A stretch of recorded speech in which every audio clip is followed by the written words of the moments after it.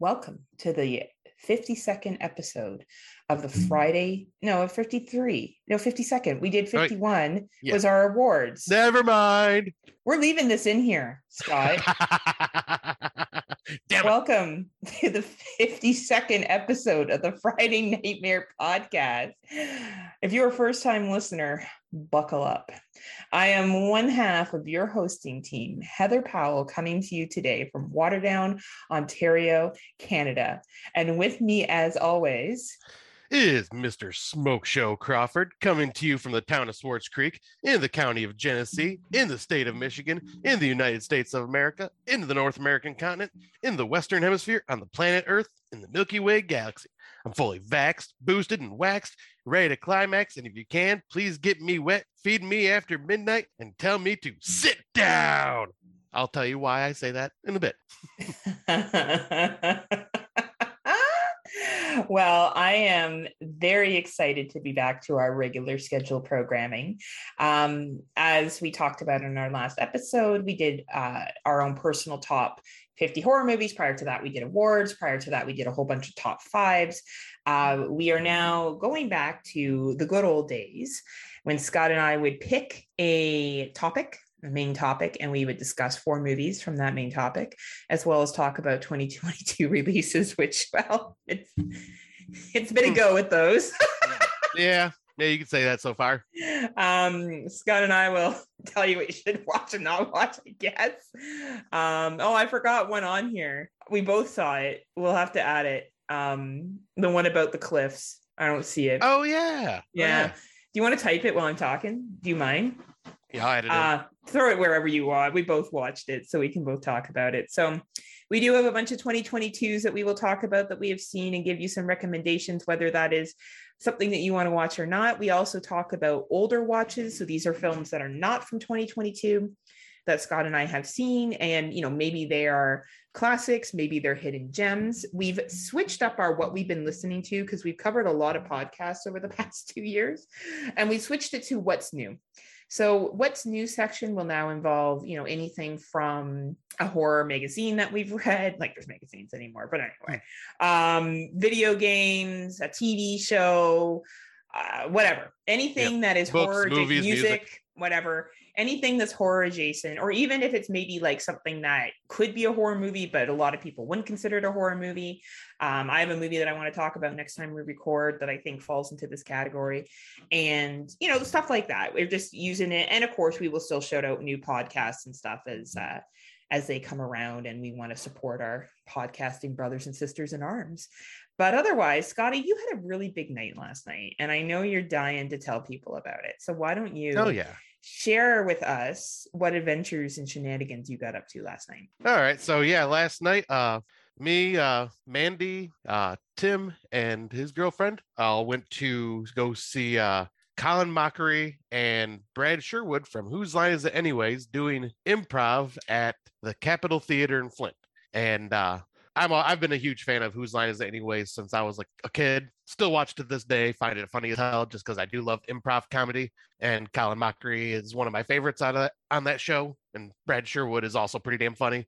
And oh my God, this was 2 to 2.5 hour show. And it was just absolutely incredible. Like they kind of took like some segments from like their Whose Line Is It Anyways show, like what they would do, like the sound effects one where they'd call people up on stage to create sound effects for whatever they're doing, like they're acting out a scene and they'll have sound effects and the people they pull up there have to try to make the sound effects for them, and it's funny as hell. I was hoping to get called up for that. Unfortunately did not, because that's the one that's like my favorite segment in Whose Line, and I was wanting to be on that for so bad, but no, didn't get that one, but it was still funny as hell to watch. But I did end up getting called up on the stage and with 5 other people. And well, first when they called me up, Brad Sherwood pointed to me because I had my hand raised, like, "Oh yeah, I'll do this." And he pointed to the man in the red shirt with the glorious beard. I'm like, "Yay!" And, Aww, they weren't like, "Smoke Show is in the house, ladies and gentlemen." I mean, they probably thought it. Oh, I'm sure they were like, "Oh my God, I can't believe Smoke Show Crawford's here." He's such a celebrity. Oh my God. But, there are dozens of listeners were there as well last night. Exactly. Yes. So I got called on stage and they wanted you to wear a mask when you were near them. So I made sure to put my mask on. I was putting my mask on as I was walking. And one of the ladies that got called up on stage, I was following her. I was confused because I seen her go and walk up to the very front row and sit in one of the seats. I'm going, okay, I guess that's where we go. So I sat down next to her and we're sitting there. All of a sudden, Brad Sherwood's looking around going, wait, where are a couple of the people that we picked from the crowd? It's like, what the hell, where'd they go? And I'm like, yeah, that's weird. I'm looking around. I'm like, that's weird. He looks down. He's going, oh, it's you two. Why are you in the front row? You're supposed to be over there. We're going, oh, okay. Only you, whoops. Scotty. Only you would be like, well, I don't know where to go. Well, my dumbass didn't see where he pointed, and I followed who I found out later, a very drunk woman. Nice. I like the way she rolled. It'd be like you and me. Yeah, pretty much. At an event. That's very accurate. But yeah, then we get over to the side where he has us standing by there. And the skit they ended up doing was like, acting out a story, like both of them going back improving. And either Brad or Colin would eventually, in the middle of the story, raise their hand and we would take turns on finishing their sentences. And then they would continue the story and add in what we said to try to add to the story and, make it difficult for themselves. It got to be really ridiculous and funny. But one thing that they said before they started was, all right, so if we don't like what you if we're not a fan of what you said and don't like how to add it to our story, Colin will yell, "Sit down" at you, and you have to go sit down. And I can't remember all of it, but apparently it was basically like Colin was an elf that was looking for love and blah blah blah. And so he's like, yeah, so one of the things I want to do for love, like to show that I really love a person is, and he raised his hand and I went, dancing with elephants. So he stops, looks over at me, and then continues on, like actually uses it in the story. Nice. But then, but yeah, the lady behind me was super drunk. And when she came up, I forgot what she said, but she whispered into the mic, everything she said, she whispered into the mic, like this, like just like all God. Creepy. And it's like, what the fuck? But, I'd be like, to get D like this. Yeah, then it came around. Like, I think I ended up going 3 rounds before I got yelled at. Oh yeah, me too. Sorry. We're talking about comedy. Okay. But sorry, I thought we were just comparing what we did last night. Anyway, they were talking about something sexual, so I brought up I just spouted out because I thinking on the spot I was having a hard time, and I just said chafed nipples. And Colin just turns to me and goes, "Sit down." I'm going, okay. Oh man. And everyone in the audience was fucking dying laughing. Like Mandy was laughing her ass off. Tim and Veronica were laughing their asses off. Going. At that point, did they move to a different seating area? They wanted to because they looked at me and go, "Chafed nipples, really?" I'm going, hey, Well, you're in the moment, right? You're just in the moment. You just hashtag living your best life and freeloading. Oh, right? But yeah, it was just so much damn fun. Like. The theater itself is just fucking gorgeous. Like you've seen the pictures that I posted, and yes, It was gorgeous. It looked like you guys had a fabulous evening. I was so happy for you. Yeah, it was a lot of fun. Like you had more fun if I was there, but of course. COVID. but COVID is we're lifting restrictions here in Ontario. Yeah, where you guys have like none in Michigan anymore. No, we're on fucking Mad Max rules over here now. We're like not the Handmaid's Tale. It's bad. I don't know what to compare it to. We still have restrictions in place. We're still treating it like it's outbreak. But the reality is the variant has now diluted to a common cold for most people. Of course, I'm going to acknowledge there are people out there that are still getting very sick, but it's just not in the same volume. So I'm hoping we get rid of the PCR testing to go back and forth between our two countries. And the moment that happens, I will be making a plan to come out and see Scotty. Before that trip used to seem so like, oh man, I don't know if I really want to do this because it's a long drive. But now I'm like, oh man. So I do prefer when Scott comes here because I think it's more fun when Scott comes here.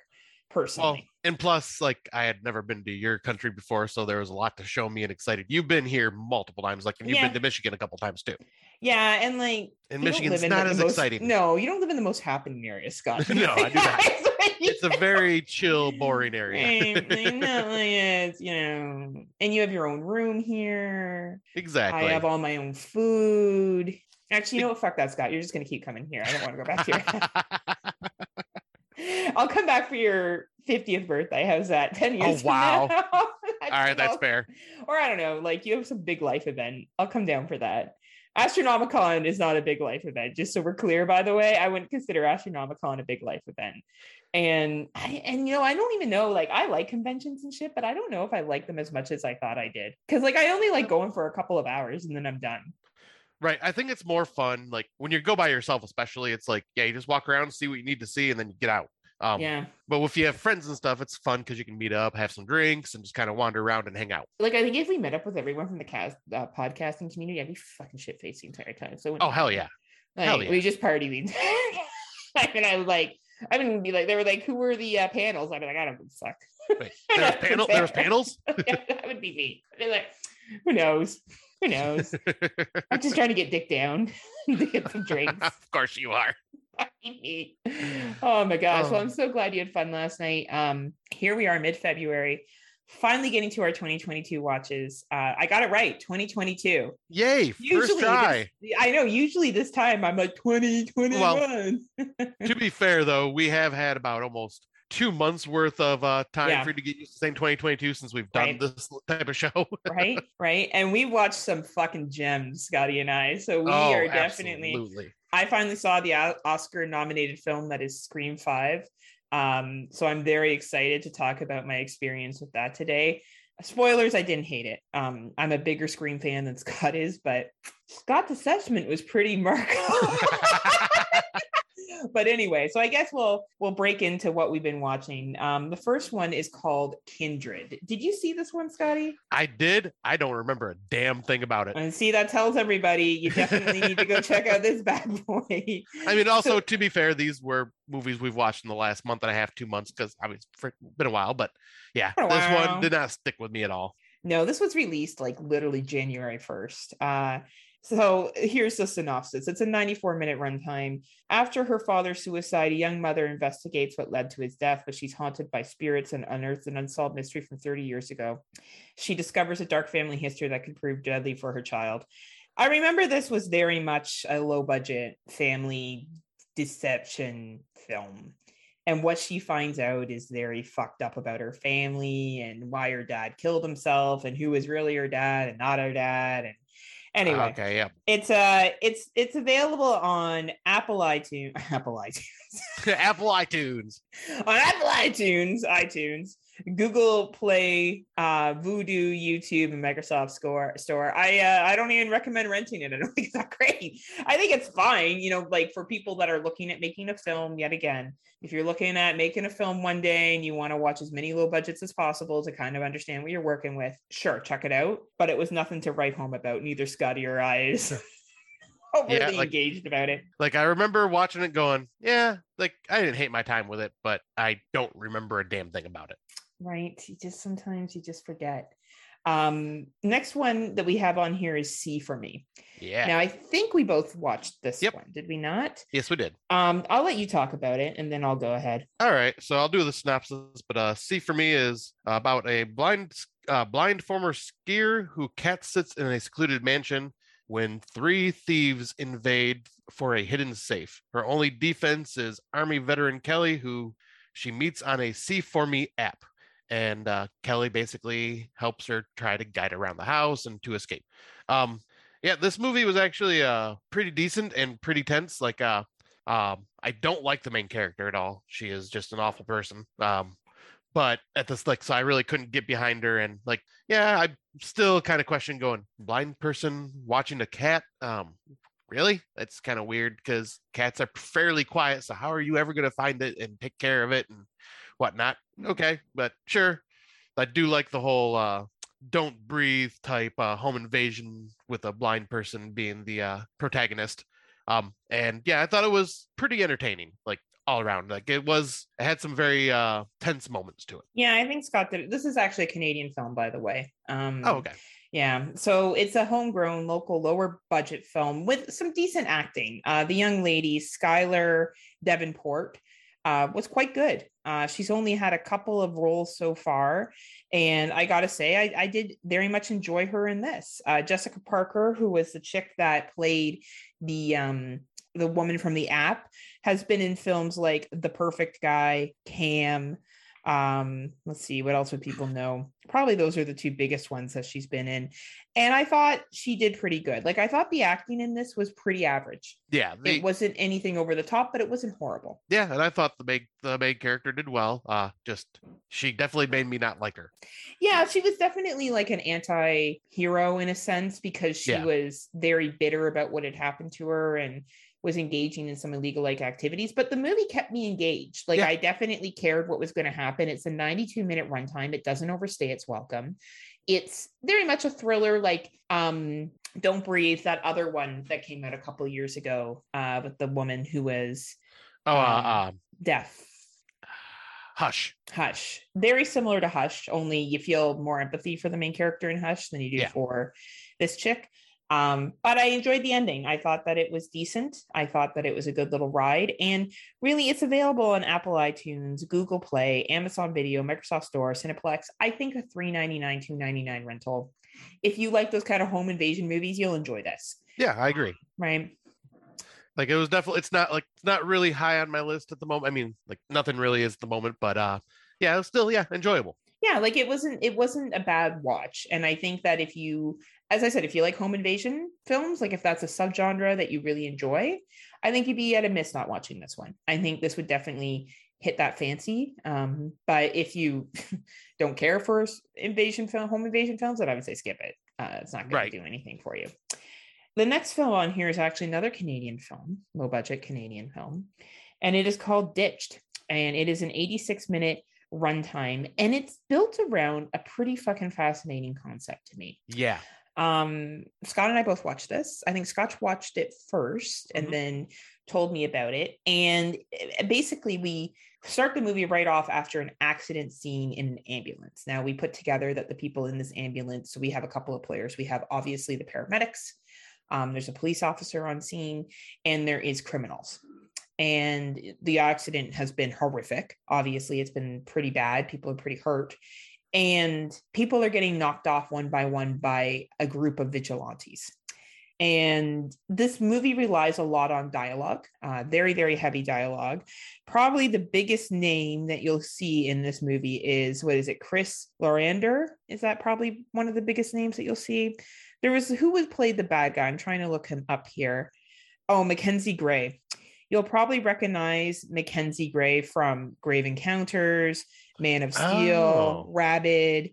So he's had, a couple of, well-known roles. So he's the main antagonist, I guess you could say, or is he an antagonist? Begs the question. This movie does really explore the concept of an eye for an eye. What were your general thoughts, Scotty? I really dug this film. I didn't know what way it was going when it first started off.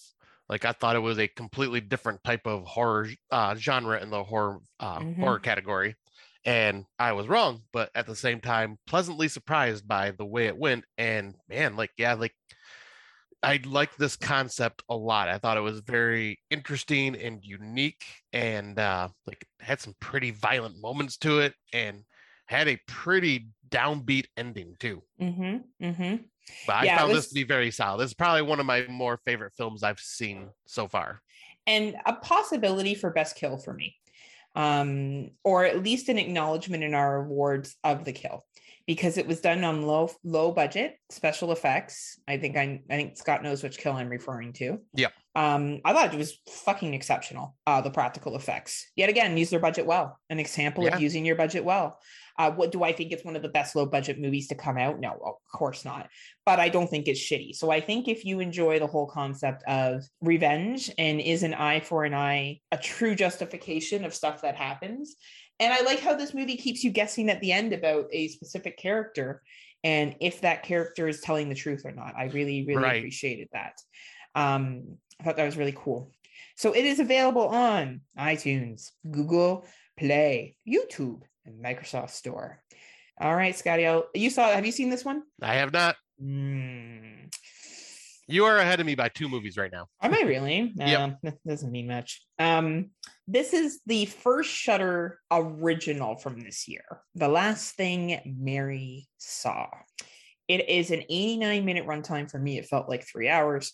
That's also because this particular genre is challenging for me to sit through. Scotty might watch this film and find it a little bit more enjoyable. He tends to like period pieces a lot more than I do. Yeah. So he may have a much more different view of this film.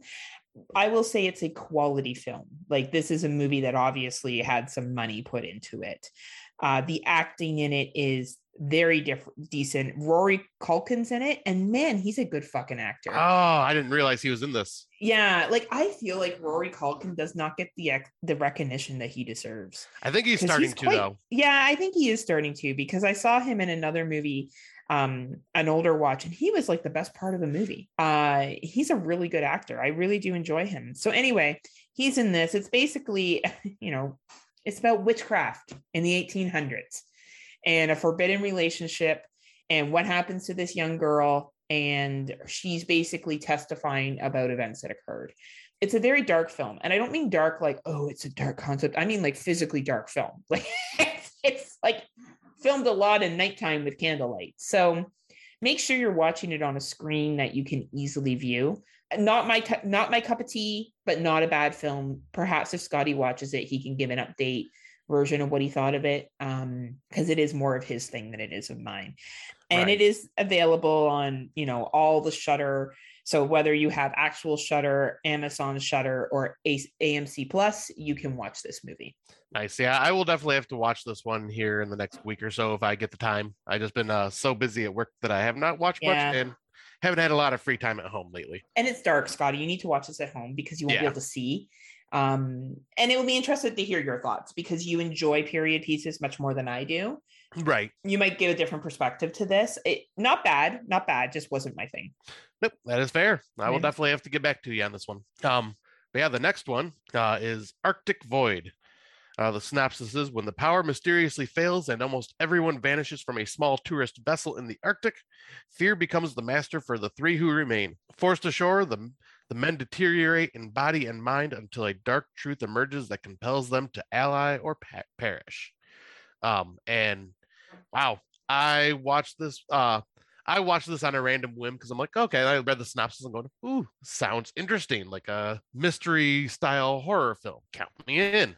I really dug this one. This is also high up there with Ditched for me. Like, I really, really dug the concept of this. I liked that there was like the American documentary crew like doing going like out into the what was it? They were in Norway, I think. Yeah, they were in Norway, I think is where they're supposed to be. Yeah, they were on the fjords. And I love that just all of a sudden everyone disappears off the ship and you don't know what happened. And then there's this weird like mystery that's for the most part not really explained, but at the same time, like, it keeps you fascinated wondering what's going to happen next. And I just found the acting in this to be really, really well done. And like, yeah, I think the mystery itself just kept me wanting to watch more and to see what happened. Like, I just found it fascinating.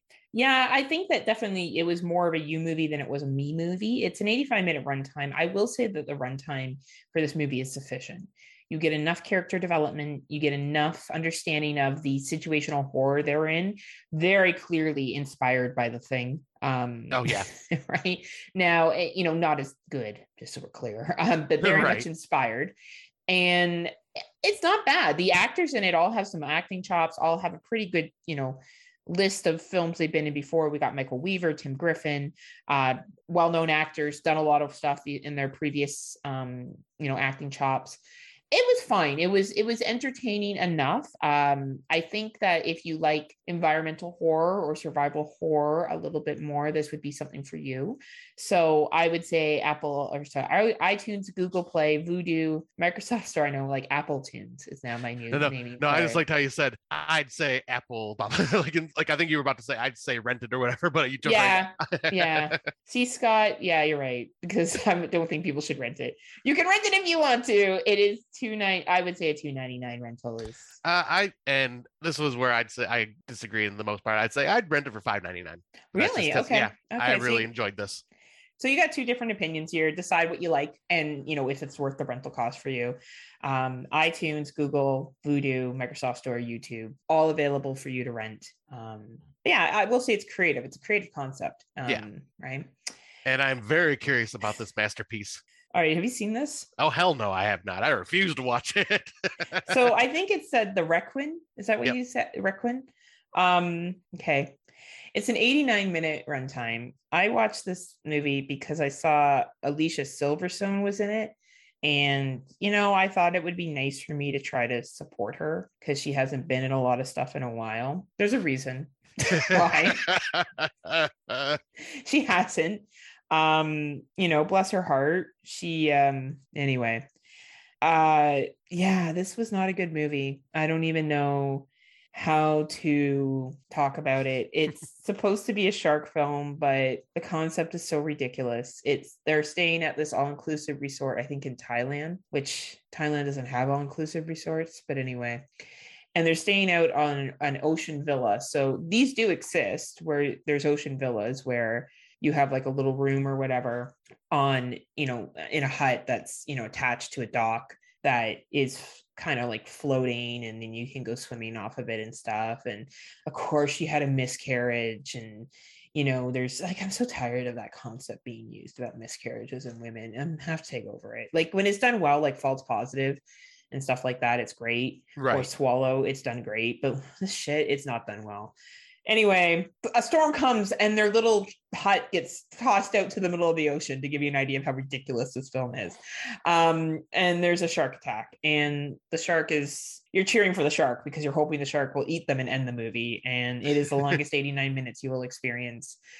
Don't watch it. It makes the great white movie that came out last year look like Jaws. Oh, ow, like that's wow. Okay. That Tim Davis is like, how dare you use that movie in comparison to Jaws? All I'm saying, Tim Davis, is that this movie is so bad that it makes Great White look like, one of the best shark movies of our time. Like it's and I think so Tim horrible. Davis may agree with you on that part. Like it's just so horrible. And I don't know. I hope Alicia Silverstone. I don't know. I hope this was just a bad apple if she chose. Right. I don't know. It's on iTunes, Google, and YouTube, and Microsoft Store. But honestly, I wouldn't rent it. Save your money. I don't watch it actually. Yeah, I'm just gonna. I'm not even gonna waste my time. No, it was a big disappointment. So do not bother. And once Tim Davis started going, oh my, because he's a fan of shark films and usually is a little more lenient on shark films. And when he said this one was bad, I'm going, okay, if he says it's bad, I am going to avoid it. Like it's horrible. Like it's not even bad. It's straight up horrible, which is a sad thing to say because it's horrible. Like it's just it's horrible. And I keep repeating it like it's horrible. It's horrible. Like I'm racking back and forth, but it really is not a good movie. I'm scarred. I'm scarred for life. Honestly, it was such a piece. Like, and even the concept was so fucking stupid. Like it was so dumb, and it was just so poorly written and poorly acted, and I don't know. I don't know, man. It was just not a good movie. Anyway, we should move on because I feel like I'm just gonna have an aneurysm. I'll say you're scarred. Right. So did you watch this one, The Unborn? Nope. Okay. This is a Tubi original, so woo, Tubi! You're getting your own originals now. Because I think this is the second one this year they've released. Yeah, honestly, it wasn't bad for a cultish movie, and literally, it's about cult. So it's a 94-minute runtime. Nothing we ain't seen before. Only this time, it's a lesbian couple that gets pregnant. Ah, snap! Which I don't know. I think someone made a reference recently that they don't understand this inclusion of the LGBT community more and more. And I think what we need to understand is that this is normal. Right. People love who they love. And if it happens to be two people that are, identify as female or identify as male, then that's included in the movie. It's nothing different. Just because you're straight doesn't mean that other people who aren't straight is different and that people are just including it to be woke. That's just part of our world now. Gender is definitely a concept that we made up. And that's fine. If you like, I associate with being a straight heterosexual female. I'm as straight and heterosexual and white as you can possibly get. You look up fucking white chick in the dictionary, it's my face with a white claw, like totally me. Like, but I don't look at a movie and go, oh my God, why is there an LGBTQ couple in this movie? Like, it doesn't matter. That's not part of the plot. You should be focusing on what's actually happening to the people, not their sexual orientation, unless the movie is about sexual orientation. Anyway, right. Rant done. So basically they're going through fertility treatments, they get pregnant, and then weird shit starts to happen. And some pretty actually cool kills happen in this film. I gotta say, like, Tubi obviously has some money, because there's some pretty cool kills that happen in this film. And for a free watch on Tubi, I enjoyed it. It's easy to watch. The characters are easy to believe. The acting is good enough. None of the actors in it are like, oh my God, they're the best actors I've ever seen in my entire life, but they're not horrible. They're there. Maybe the detective is a little weak. He's probably the one that's like a little cheese, but for a free watch on Tubi, I say go for it. And it's a free watch on Tubi, Yeah, but I will have to watch this one and then the one that Tony Todd was in that I have not watched yet. Yeah, I haven't watched that one either, so we'll have to check that out for sure. Yeah, because we might have to do a Tubi award this year, Scott. Yeah, right. I was like, yeah, they're coming on strong already. Right, we'll do a Tubi award. All right, so yeah, we'll jump on to the next movie, and this one, I believe, am I the only one that's seen this? Which one is it? Free Fall? Yep. Yeah, I've seen Free Fall. You've seen it? No. Okay. All right, so yeah, this one is called The Free Fall, and the synopsis is: Sarah wakes up from a coma to a life she doesn't remember, a fragile, slippery reality that spirals into a nightmare where nothing is as it seems. It stars Sean Ashmore, who plays. Does he have a shirt on? Yes, he actually looks like he's not just trying to show off his sexy bod this time. Because there was that movie last year that he took off his shirt every time him and his wife. I don't know. I didn't watch it, but I remember you talking about it. Every time he was like, I gotta take my shirt off now. But yeah, he plays I've always liked Sean Ashmore. I think he's a good actor, and he plays her husband in this, and I found this to be once again one of those where it's just like, okay, what the fuck's going on? I'm like, it's piecing everything together little by little.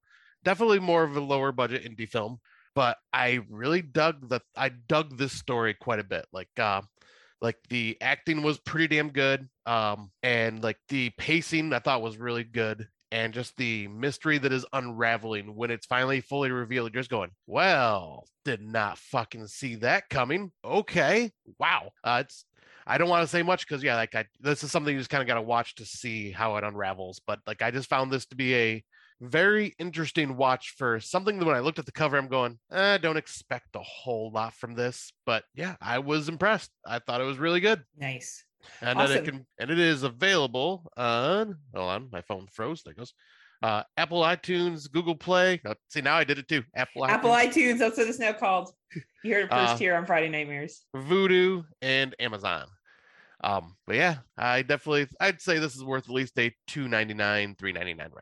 Awesome. I'll check it out, Scotty, because we have someone's Plex that allows us to get screeners. Exactly. We lucky. We're kind of a big deal. Beard flip. Beard flip.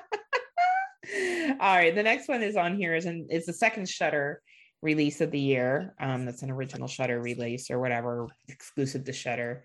Are you slapping yourself? Oh, slap! Good slap face. I'm like, what the fuck are you doing? Have you watched this one yet, Scotty? I'm about halfway through it, and I haven't had a chance to finish it. It's an 85-minute runtime.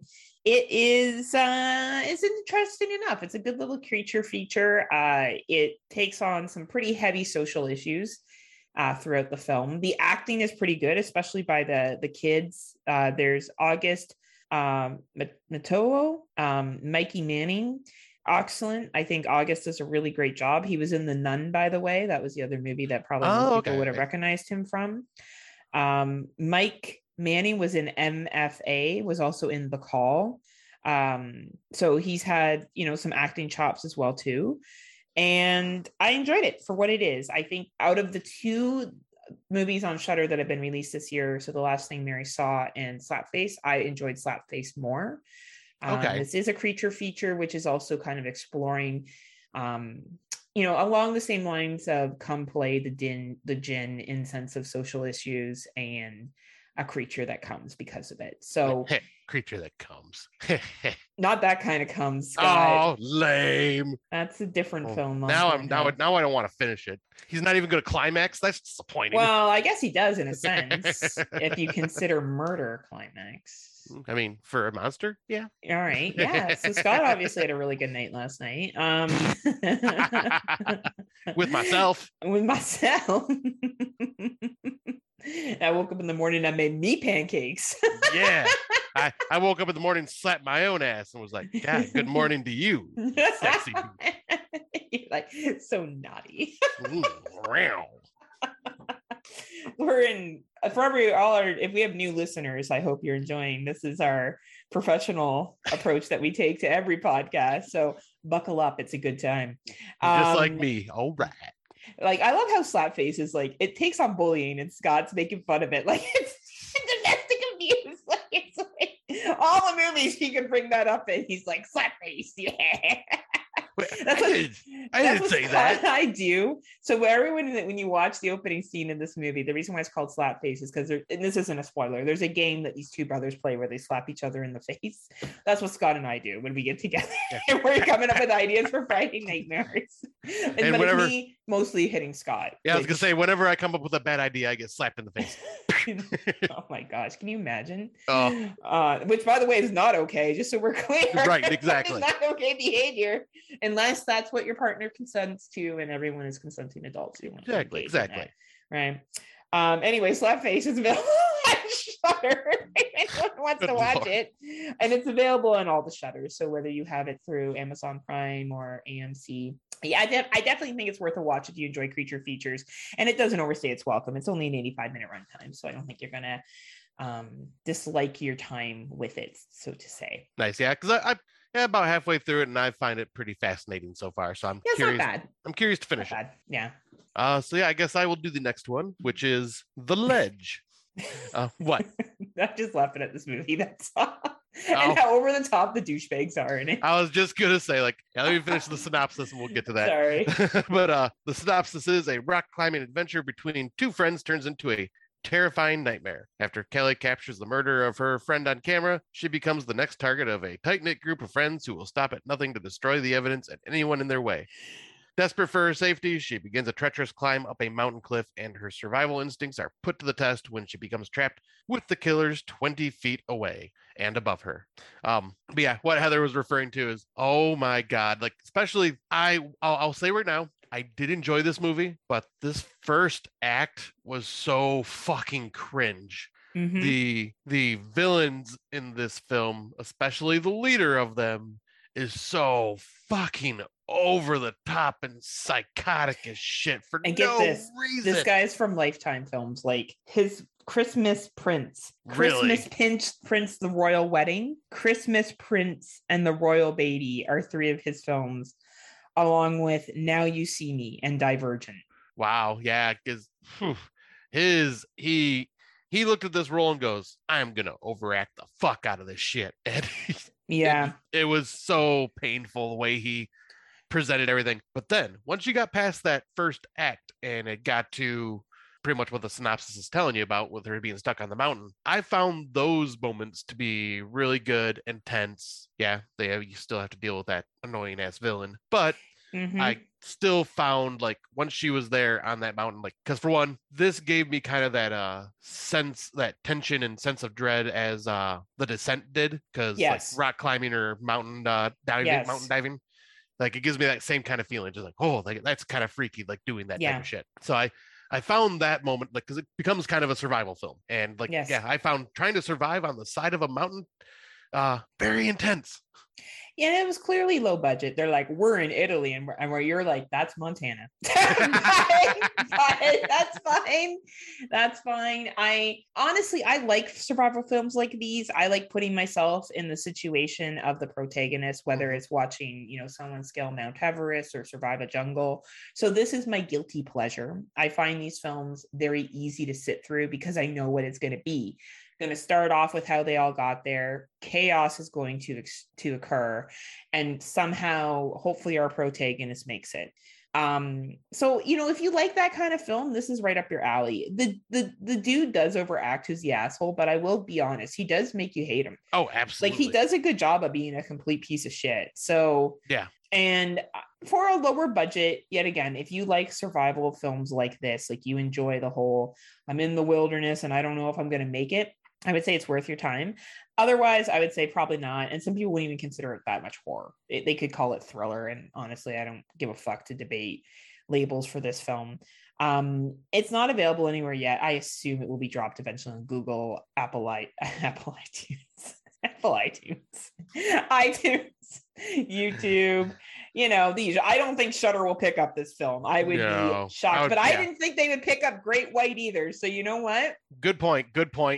Shudder sometimes can't see the way. So you never know what Shudder's going to do.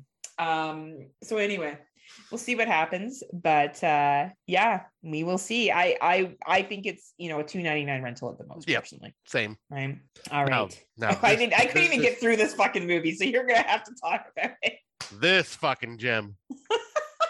All right. So the movie we're hinting at is Rucker. A trucker attempts to reconnect with his family by killing women who remind him of his ex-wife. Oh God, this movie was painful. I got 20 minutes in and I was like, I'm sorry, Tim Davis. I understood this is your number one so far of 2022. And I absolutely do, mad respect. I couldn't do it. Yeah, like I watched about half of it and I was like, I gotta stop. And I said, I'm going, I'm not even gonna go back to finish it. But then I decided, fuck it, I'll finish it. It's a short film and why not? I'll just finish it off. And this is extremely low budget. I found the acting to be pretty painful, and especially because it's kind of like done in a mockumentary sense. And the girl that's doing the documentary of this trucker, I found her acting to be so wooden and just not that great at all. I did find Rucker to be definitely the best part of this movie, and that's not saying much because I don't think he was that great, but he was definitely like what was the highlight of the movie for me. Yeah. But it's about basically a mockumentary about this trucker driving around kidnapping women that remind him of his wife, and he puts them in the back of his truck and he kills them while this girl films it because she's not freaking out about it, which makes total sense. I mean, there's a reason why, I guess, in the reveal at the end, but I'm going, it's still like, it was just, no, don't waste your money. Yeah, obviously, Scott, is it even available anywhere? Yeah, I believe it is. Is it available on the Apple iTunes? Surprisingly not. Oh man, no. It's on Vudu, Google Play, Amazon Video, Microsoft Store, and Spectrum On Demand. Wow. Yeah. So Scott, I couldn't even get past 20 minutes, but I sit through lots of shit. It could have just been the day for me that I couldn't do it. No, just don't. I won't be going back to it. No, not worth it. And then finally, the sun came out in the province of Ontario. Cineplex opened its doors. And I bought my tickets to go see Scream 5. And I went on a Tuesday night, which is cheap night, similar to me, here in Ontario. And that's how Scott died. Oh my God. And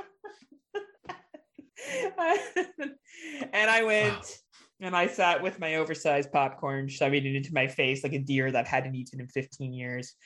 And I watched the masterpiece that is Scream 5. A year ago, I said we didn't need a Scream 5. I stand by that. I did not think it was. It's a typical Scream film. I was listening to Fresh Cuts talk about it today, and I think Venom and Dawn and Mike got it right. I think they were 100% on with their criticisms. And now here's the thing. I am one of those people. I have Scream in my top 5 horror movies. We know that. You guys just listen to the show if you're an avid listener. I love Scream, but I obviously am someone that can point out and be like, yeah, it's a personal favorite. Right. I don't sit there and be like, oh my God. And especially now that I've watched more movies, I definitely don't think it had the impact that I used to think it had. I think New Nightmare by Wes Craven had a bigger impact, but I digress. I think, well, not in our horror community, but I think was more creative. Right. I should clarify that. So, I went into there with pretty low expectations. Scott had done a good job of being like, keep your expectations low. And that's a good thing, Scott told me that. Because I had fun enough with it. We're going to talk about it a little bit more in our spoiler section, our Out of the Dark, about how we feel about Scream 5 and the upcoming Scream 6. But I will say, A, I'm glad I went to the theater to support them. B, it was a comfort Scream movie. The two killers, the gentleman, fabulous. I thought he was funny. I thought, to be honest with you, he carried the fucking film with some of his one-liners. But it definitely, for me, wasn't necessary. It was fine. It was entertaining. But do I think it was great? No, I don't. But it's a saga that will continue. And I think it's going to go down the realms of, the Texas Chainsaw Massacre and Halloween and, Nightmare on Elm Street. And that's fine. That's fine. But it was definitely, I'm very glad that Scott prepared me for this movie. Yeah. But already I wasn't overly excited. Like, I can't imagine. I honestly really, I hope people who were like counting down the days really liked it. Right. Like, I really do. No, I really I want people that are excited for this to come out happy with it. Absolutely. Because if you were really excited and disappointed, that would have fucking sucked. Because the reason I had a good enough time with it is because I had such low expectations. Right. Usually why a lot of things in my life work out. Oh my God. Low expectations. So yeah, and then now we have one more. So anyway, you can find this in the movie theaters, and I think it's going to HBO Max for you guys, isn't it, or something like that? I'm not too sure, honestly. Well, for us, it's only available in the theaters right now. So Cineplex I'll is check where to it's see available. if it's anything on mine. The last film, I don't think Scotty's watched this one yet. Nope. So this one is called Student Body, not to be confused with Student Bodies. And this is basically about a group of high school students who, through a misbehavior of a teacher, the teacher gets fired and chaos ensues. And it's a good slasher. Honestly, it's a 88-minute runtime. You kind of set up to know who all the main players are within the 15 minutes. Probably sounds like I'm giving spoilers there, but there's no mystery of like, I wonder who the killer is. Like, you would have to be like under a rock the entire time to not put together. You're watching this for some pretty cool one-liners. Some people get killed off who you don't think are going to get killed off. It's actually rather sad in parts. But I enjoyed it. And I think that people should check it out if they get a chance to. Kevin Smith's daughter's in this one. Oh, nice. Yeah, she does a pretty good job. I liked seeing her. She is a pretty good little actress, actually. So hopefully to see her in more things. And it is available through iTunes. I said Apple iTunes again. Google, Vudu, YouTube, and Microsoft Store. And that concludes what we've been watching for 2022's. You're welcome, Lance Langford, because I know he's one of the few people that actually listens and takes notes. I think we've given you like maybe 3 that we recommend that you actually watch. Probably Student Body. I think it's a solid slasher. I think most people have a decent enough time with it. I think Scream 5 is pretty decent. I think Slapface is pretty decent. And then obviously the other ones are going to really depend on your preference, but do not watch the Rec Room. Yeah. Don't watch that or Rucker. No, just say no. Sorry, Tim Davis. I love you, but yeah, don't watch the Rucker. Say no. Say no, like Scott and I hear no all the time in our DMs. Say no. Good Lord. Actually, we don't hear anything. Scott, insert cricket.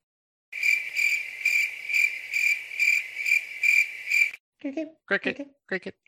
Anyway, so for our older watches, I had fallen into I always like fall into shit in January. I'm like, last year it was Japanese horror, and this year it was folk horror. And I watched Jugface 2013. Scott, have you seen Jugface 2013? I have not. Man, this shit is lit. You need to watch Jugface 2013. It's on my list because I remember you like really telling me I should watch this one. Oh man, I saw it in the new horror documentary, which is honestly the best watch on Shutters. I don't know why we didn't put that on there. We probably should have talked about that one. Oh well, I haven't watched that yet. Oh, okay. Well, we'll talk about it when Scott watches it. It's really, really good. Anyway, that's how I found this one. 81-minute runtime basically talks about a small southern like recluse community and the pit that they have there and the sacrifices that they give to it, and it's pretty fucking cool. This one's on Shudder, so I totally recommend it. It's a free watch on Shudder. You like folk horror, you're going to enjoy this bad boy. Also watched Kill List by Ben Wheatley. Talk about a film that kind of just starts off with heavy dialogue, huh? I haven't seen it yet. Oh man. Okay. Yeah. So this film starts off with a couple fighting and is super realistic. Like it just basically picks off where this couple is having it out, and you're like, and you almost feel like you're kind of like watching an actual couple argue, which I thought was kind of cool. Oh, neat. From 2011. I've watched his other stuff recently, In a Field in England, which I did enjoy. But Kill List, I think a lot of people like it. The acting in it is raw, and the dialogue is very raw too. It's basically about a hitman going down some very, very dark corners with a cult, and it's pretty fucking cool. So those were my two older watches that I really, really enjoyed. And you got a real old one on here. I sure do. Yeah, the Shudder dropped a documentary on Boris Karloff, and so when they did that, they decided to drop a bunch of films that Boris Karloff was in, and of course, that being, you know, the Frankenstein movies were a big chunk of them. And I have only seen the original Frankenstein and bits and pieces of Bride of Frankenstein. So I decided to finally watch all the way through 1935's Bride of Frankenstein. And obviously, a lot of people know about this film, so I'm not going to get into too much detail. But at the same time, I found this movie to be extremely enjoyable, well directed, well acted, and ended up having like a dark comedy to it that I did not expect when I watched it. I thought it was going to be a little more on the serious side, but there was actually some kind of silly, dark moments to it. And now I can finally say I get the reference to Young Frankenstein when Frankenstein's monster walks and runs into that blind man, and the blind man spills hot soup on his lap, and he like freaks out. I get where that scene's coming from now, because I thought it was in the original Frankenstein until I watched it last year. Or 2 years ago now. So yeah, it was in this scene. The Bride of Frankenstein wasn't here. Nice. But yeah, I am glad I finally sat down and watched this. I thoroughly enjoyed it. And yeah, if you haven't watched it yet, like I know there's probably like very few of us who have not watched it, I highly recommend it. I thought it was just really well done, really entertaining, and yeah, just trying to kind of fill in the gaps of my really older watches that I have not seen anything. Look at you, huh, Scotty? Look at us. Yeah. I'm watching folk horror and Ben Wheatley. Yeah, I was gonna say, like, yeah, that's a total twist for you, right? I'm I'm just kind of cultured now, like you're totally cultured. Oh my god, like I'm a pretty big deal in the podcasting community. So. Totally. Oh my god, yes, so big. Oh my god, that's what she said. That's what she said. That's what he said. That's what they said. That's what they said. That's what they all say. That's right. That's what they say. So yeah, so some great fun older movies that we've been watching. Please check them out. They're available Shudder. Kill List is also on Shudder as well. So these are all Shudder watches. If you have Shudder and you haven't checked out these bad boys, please do. Shudder has some great variety, and you can really check out some cool stuff there. So what's new? Okay, so Scotty came out on just over New Year's, and the first night he was here, we went to David Buster's, which I already talked about. But when we came back, Scotty and I like to show each other music. So when he comes out, we'll have a night where we, do something in advance, and then we'll go sit either on my patio or in my basement because it's so fucking cold out. And we'll go, okay, and we suggest songs. And we just suggest songs that we think each other will like, or maybe that will annoy each other or make each other laugh or whatever the case may be. And we do that. That's our thing that we do. And he brought to me Gunship, Dark All Day. And that song has been played so much that Spotify, and yes, I still have Spotify. I do. So we'll leave it at that. Moved it to my third most repeated song that I've been listening to. Oh, wow. That's how much I enjoyed it. It's such a great song. And so to give a concept of why, there's a chick in it that's not usually in the song, right? Yeah, like in the rest of their music, in the rest of the music, right? And the video is basically based on like a horror movie, and they talk about Lost Boys, and the sax player from Lost Boys is in it, I believe. Yep, he actually is playing the sax in the song, right? And some of the lyrics are like, "I'll see you on the other side." It's so good. Call me Lost Boys, let's stay alive, let's fly. And she's covered in blood and shit and smashing around in blood in the video. It's great. But yeah, Scott, how did you come across this group? Because it's your choice. It was my buddy Zach had come into town about 2 years ago now, and he was just like, "Hey, you're a huge horror movie nerd, so I gotta show you this band." And he showed me one of their songs called Tech Noir, which is a claymation video that has a John Carpenter intro, and it's all claymation and like totally retro 80s. This band is like a synthwave style band that focuses on a lot of 80s stuff, but has just like this really awesome beat to it. I think when I described it to you, I said like this was my type of driving music, where I just let it just kind of like just want to drive at night and just chill and just have like, go on a road trip. And so yeah, he introduced me to Tech Noir, that song, and I fucking loved it. So I started just kind of going down a YouTube rabbit hole and found more of their videos, and then Dark All Day popped up, and I'm going, oh my god, this song is amazing. And yeah, Tim and I have listened to this a ton while we are like cleaning the house and stuff like that. And then yeah, became one of my favorites. So I had to like introduce it to you, and I'm glad that you really freaking dug it. Oh yeah, I love it, love it, love it, love it. So what's your song that you're bringing to talk about? All right, so I got to give a shout out to our good friends from the Horror for Dummies. They have talked about this band a couple different times, so I finally decided, all right, they keep referencing these guys. I'm going to go check them out and see what they're, because I'd never heard of them, never heard their music. And that band is Ice Nine Kills, which is a American heavy metal band from Baltimore. And, Boston, Massachusetts. Boston. But the first song that I came across was called Hip to Be Scared.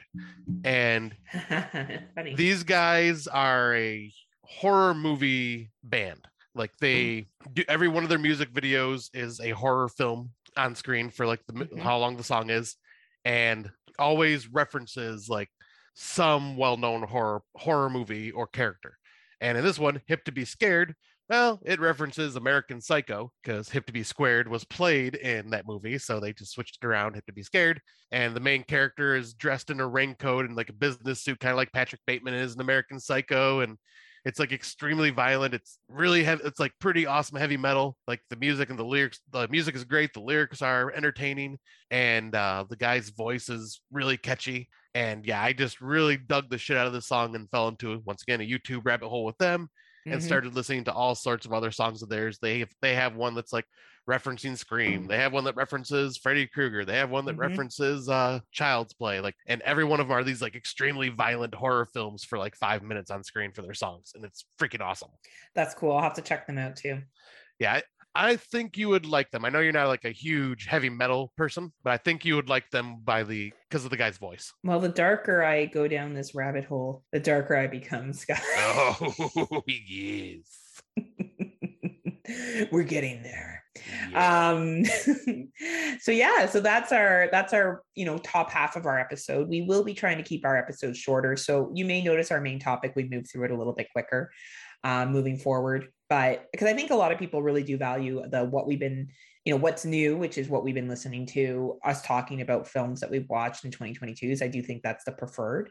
But we will talk a little bit about the films that we watched, but I don't think we'll go into deeper analysis of them that we're used to. So we want to try to keep our shows to a shorter length. So this is the point where we would take a little bit of a break. So after these messages, we'll be right back.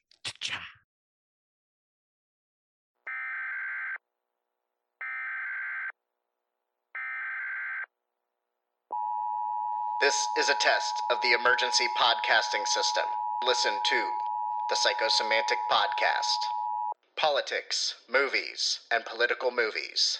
Find us on Facebook, iTunes, Stitcher, legionpodcasts.com. The Psychosemantic Podcast.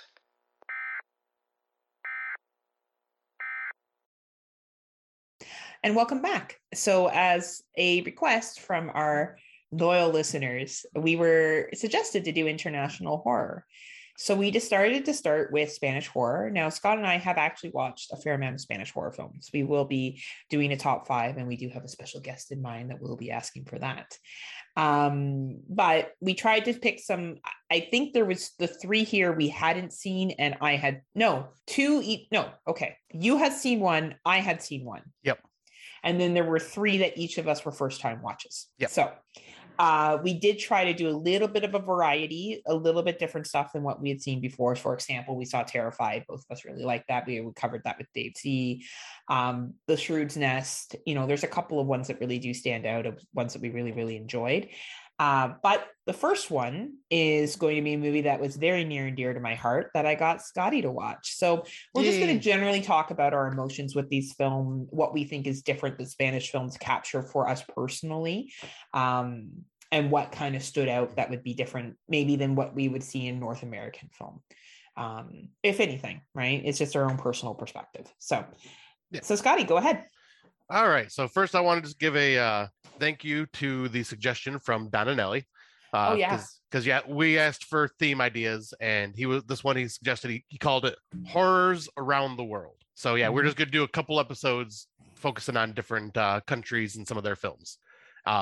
We decided Spanish this time. For America, we're just gonna do The Purge because we feel like that sums up America. I mean, we've done enough American that we don't even need to do that. We could do a Canadian one though, because we have not done a Canadian episode yet. We could. That's true. The first film that Heather is talking about is The Orphanage, released October 11th, 2007. Laura has happy memories of her childhood in an orphanage. She convinces her husband to buy the place and help her convert it into a home for sick children. One day, her own adopted son, Simone, disappears.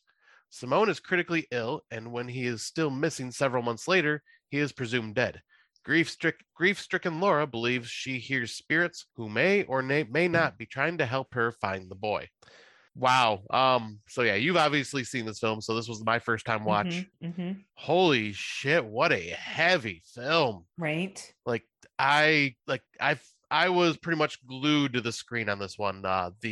Obviously it's always hard to tell how well the acting is when it's a different language film. Yes, of course. But I felt like just with the physical acting and just everything about their tone and everything, I felt was really good acting. And man, this had some very creepy moments, like the whole I forget what the game is called, but it's pretty much red light, green light, go.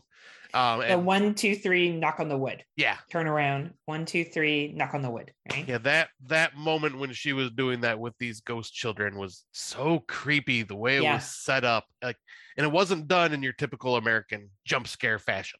It was just you turn around and it's just they're there. It's turn around again, they're closer. Yeah. It's I just found and I find this story, like I said, it's very heavy. I'm all over the place right now because I'm trying to put it all together, but I don't want to. I'll say we usually do spoilers. It's been so long. We will be spoiling these movies. So the movies that will be covered on this, we're going to introduce them. We're going to give a synopsis of them, and we will spoil it. So if you don't like spoilers, you may want to fast forward. Okay. Yep. It's been a while since we did this episode. Been a while. Been a while. But yeah, the reason I say this is a very heavy film is, what is her name? Laura, every single time, this whole entire time, she's she believes Simone is still around and that these ghosts are trying to tell her where he is. And, he ends up disappearing because he basically follows these ghost kids into a cave is what is presumed. And that is where the authorities think he drowned because the high tides came into the cave and drowned him. And you later find out that no, unfortunately, Simone was playing basically hide and seek or just being a curious kid who went into a closet which had a secret door that Laura had no idea was there.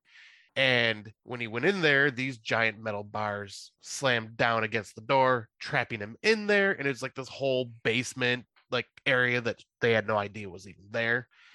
And you would in the way it just kind of ties in, and she realizes what's going on. She's hearing these noises and that she's thinking are ghosts.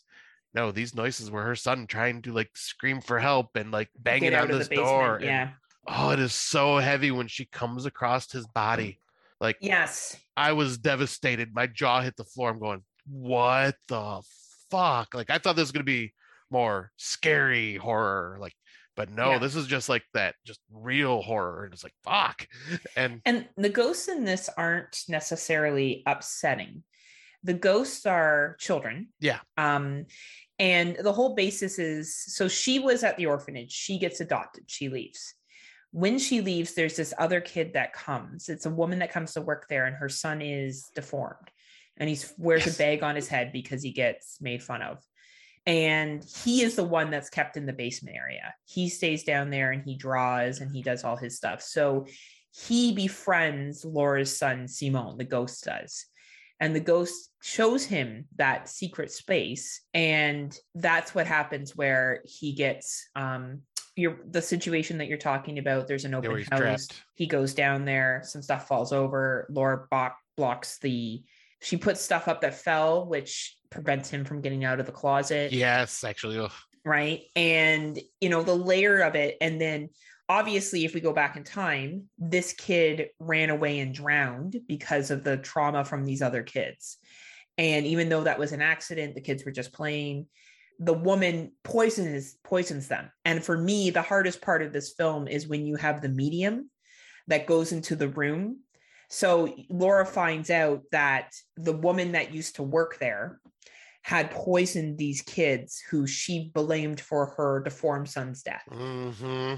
I forgot to mention that. Yeah. The medium is goes into her medium state, and she goes into the room, and all you hear is the children crying and her reacting to nothing, but this actress was fucking incredible, because I believed that she was seeing these kids. Right. And that she was watching them suffer and being super sick. The husband doesn't buy into any of this. Laura buys into all of it. And I think that the difference with Spanish horror when it comes to ghost films to North American films is, you were right. This isn't jump scares. This isn't the fucking Conjuring. This isn't the fucking Turning.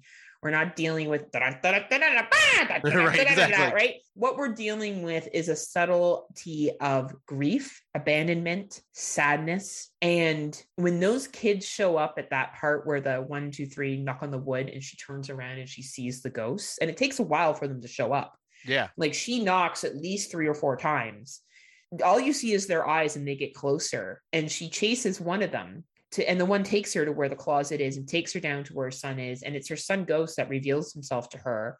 And then she's in a whole different realm. And then she realizes that her son died and she's holding a skeleton, and she takes sleeping pills. And the ending scene of this film is I don't know. You got to be a monster if it doesn't pull from your feels, because it is so traumatic of the innocence that was lost by everyone involved. And also there's a death scene where the woman who was responsible for all that gets hit by a car. Yeah. That's probably the most jump scary part of it, because you don't see it coming.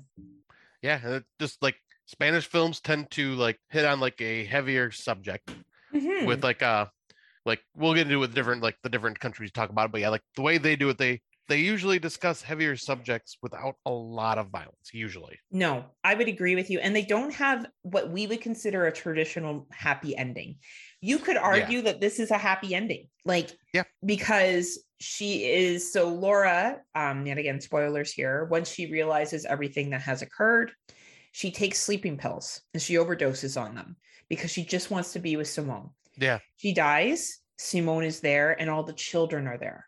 And the children are happy that Laura is there and that she will take care of them for the rest of the time. And it ends with her reading them a story and caring for them. Right. So. Yep. And the one thing sorry. No, go ahead. I was saying the one thing I wanted to bring up, that they kind of hint at this a little bit by kind of this ending in the beginning, when they are talking about Peter Pan and the Lost Boys. Yes, absolutely. Very good. That's exactly what this is. It is a very good tie-in, and her, whether she's Wendy or not, and him talking about, I won't live very long. And he has HIV, just to be clear, he has HIV. So he's, he has this disease that obviously, unless you're Magic Johnson, but this is not, 2022. Right. This is obviously a little dated, not overly dated, but probably this kid doesn't have the medicine to make him live till 90. So he's already believing that he won't live long. And this movie is just a very romantic ghost story of love, but not necessarily about her love with her husband. She does clearly love her husband, and he does clearly love her, and they are very happy together. And he does kind of go along with this stuff, but eventually it gets too painful for him. Yeah. But even when she dies, he does a beautiful memorial for her, and he knows she is at peace with the kids and Simone. And I feel like that is a realm that international films do, specifically Spanish films, where they can look at an ending that is not overly happy, because not everybody gets what they want, but it's happy. Yeah. And it's kind of like bittersweet. Right. And I think The Orphanage does that well, to show that happiness doesn't involve her being with her husband and everything is great. For her, happiness was her being with Simone and these other children. That was happiness, was her leaving this world and being able to care for them in the afterlife. And I think that was really reflective of this movie. And, obviously we've spoiled it. So hopefully if you've listened to this point, you're aware of that. But that's the difference between a Spanish ghost story, in my opinion, and a North American one.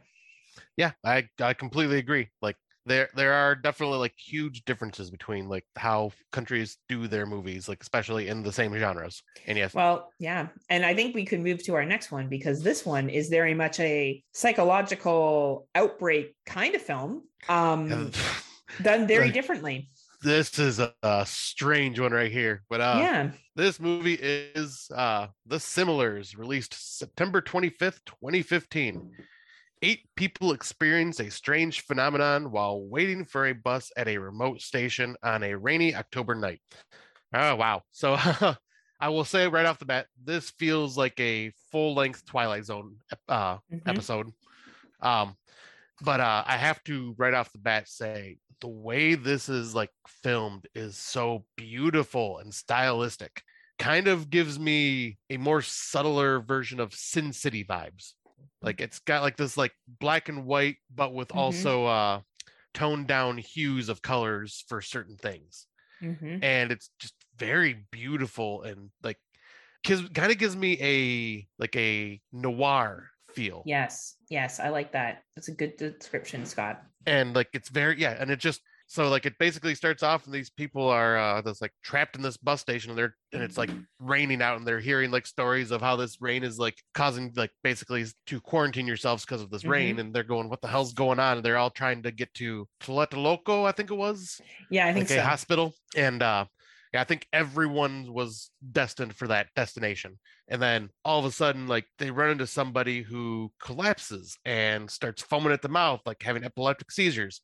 So you're thinking it's some type of weird like disease/virus. And so like everyone's paranoia is up and not trusting who is infected and who isn't infected. And like it's got an interesting cast of characters.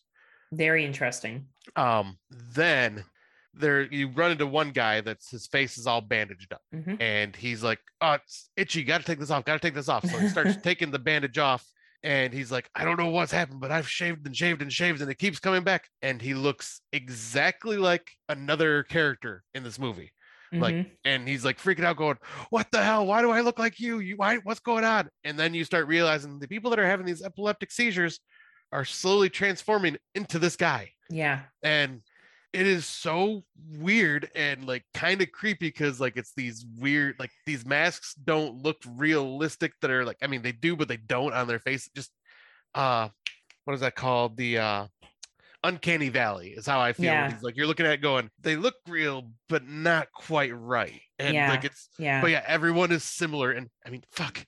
A pregnant woman has a baby and the baby comes out with a full fucking beard and like looking like this guy. It's crazy. And there's a dog that shows up that has a beard with the guy's face on it. It's like, what the fuck is going on? It's and there's this little boy that has like this contraption around him that he's constantly getting this like thing injected into him. And when he doesn't get his medicine, he like goes kind of crazy. And like it's almost like the power of his imagination is causing all of this to happen. Yeah. And it becomes like an epidemic where it's like, or a pandemic where it's just happens across the entire world. Like they're talking about how in the US there's people with this Mexican guy's face on them. And like in what was it? I think even in Japan. And like it was just talking about like you hear these little clippets on these news. Yeah. Like, and even when they look at pictures, like posters and stuff like that, the people's faces are now all of a sudden this guy's face. Yeah. And no, totally weird. It's very weird. And I feel like this movie, it's an art house film. It's a Spanish art house film. And I love that it's filmed in black and white. It gives it that classic, almost 1950s science fiction feel to it. Yeah. What I also really appreciate about this movie is it talked about a simulation. And it talked about the fact of us all becoming the same, the fear of water and rain and how that affects everybody and no one is safe. And the power of this one kid's imagination or one person to create a concept that spreads across the world. And if we look at, even stuff recently that have happened with the Spotify and Joe Rogan and all that other things, that's an example of one person's perceptive of people wanting to be like Joe Rogan. wanting to do that alpha male stuff, believing in his COVID beliefs and what he presents, and people wanting to be that. Like, he is somebody that I think if people could transfer their face into, like what we see in this movie, they would do that. Like, he does have very much a cult following. And I feel like this movie talks about that concept. Yeah. It talks about the concept of becoming the same person. God, you're so much smarter than me. Stop it. I'm sitting here going, I'm like, I like this movie. It's weird. And you're like, oh, there's all these different themes here. And I'm like, huh. Well, yeah, that's because I like social themes. Let's be clear here. I'm not smarter than you. I just like social themes. And, and it could be whoever was making this was also like, hey, fuck, let's just make everyone look like this dude. Fuck yeah, high fives. Like, it doesn't necessarily mean it. That's what I took from it, right? And what I thought was really interesting was the power of one person's imaginations or one person's thought to change everybody to be this perspective. Yeah. And the kills, like, there's some really creepy bathroom scenes and like gross shit that happens. Like, it is, and being filmed in black and white almost gives it a higher creep factor, especially in 2015. We don't see that as much film. Like The Lighthouse did it, and I know there's some other films that have done it, but I found it really more effective here. Yeah, and it's because I think one thing that makes it a little more effective is just because they do have that subtle use of color for certain things, like the woman stabbing her face when it turns into the guy's face, and like the blood is like a muted red, but it's still just like, oh, it makes it more effective. Like it does. Yeah, it's more visually striking. One thing I also want to bring up though is I guess this is kind of a thing I picked up on is the power of this shows the power of a child's imagination. Absolutely. Yeah, absolutely. Because obviously children have a much broader imagination than us as adults. And good observation. I kind of took that from that. That's like about the only thing I took from it. But because I like a artistic Twilight Zone-y movie that's just very interesting and fun. I think Twilight Zone is a great example of what this movie was trying to do. And maybe the political message wasn't there. I didn't read enough into this background. That's what I took from it. I mean, it's a great thing that was my analytical side of it. It could just be, hey, let's make a funny, almost science fiction-y like 1950s film. But we're going to make everybody turn into this and just have a goofy time with it. That could absolutely be a case too. And even their poster for this movie looks like a science fiction film from the 1950s. It totally does.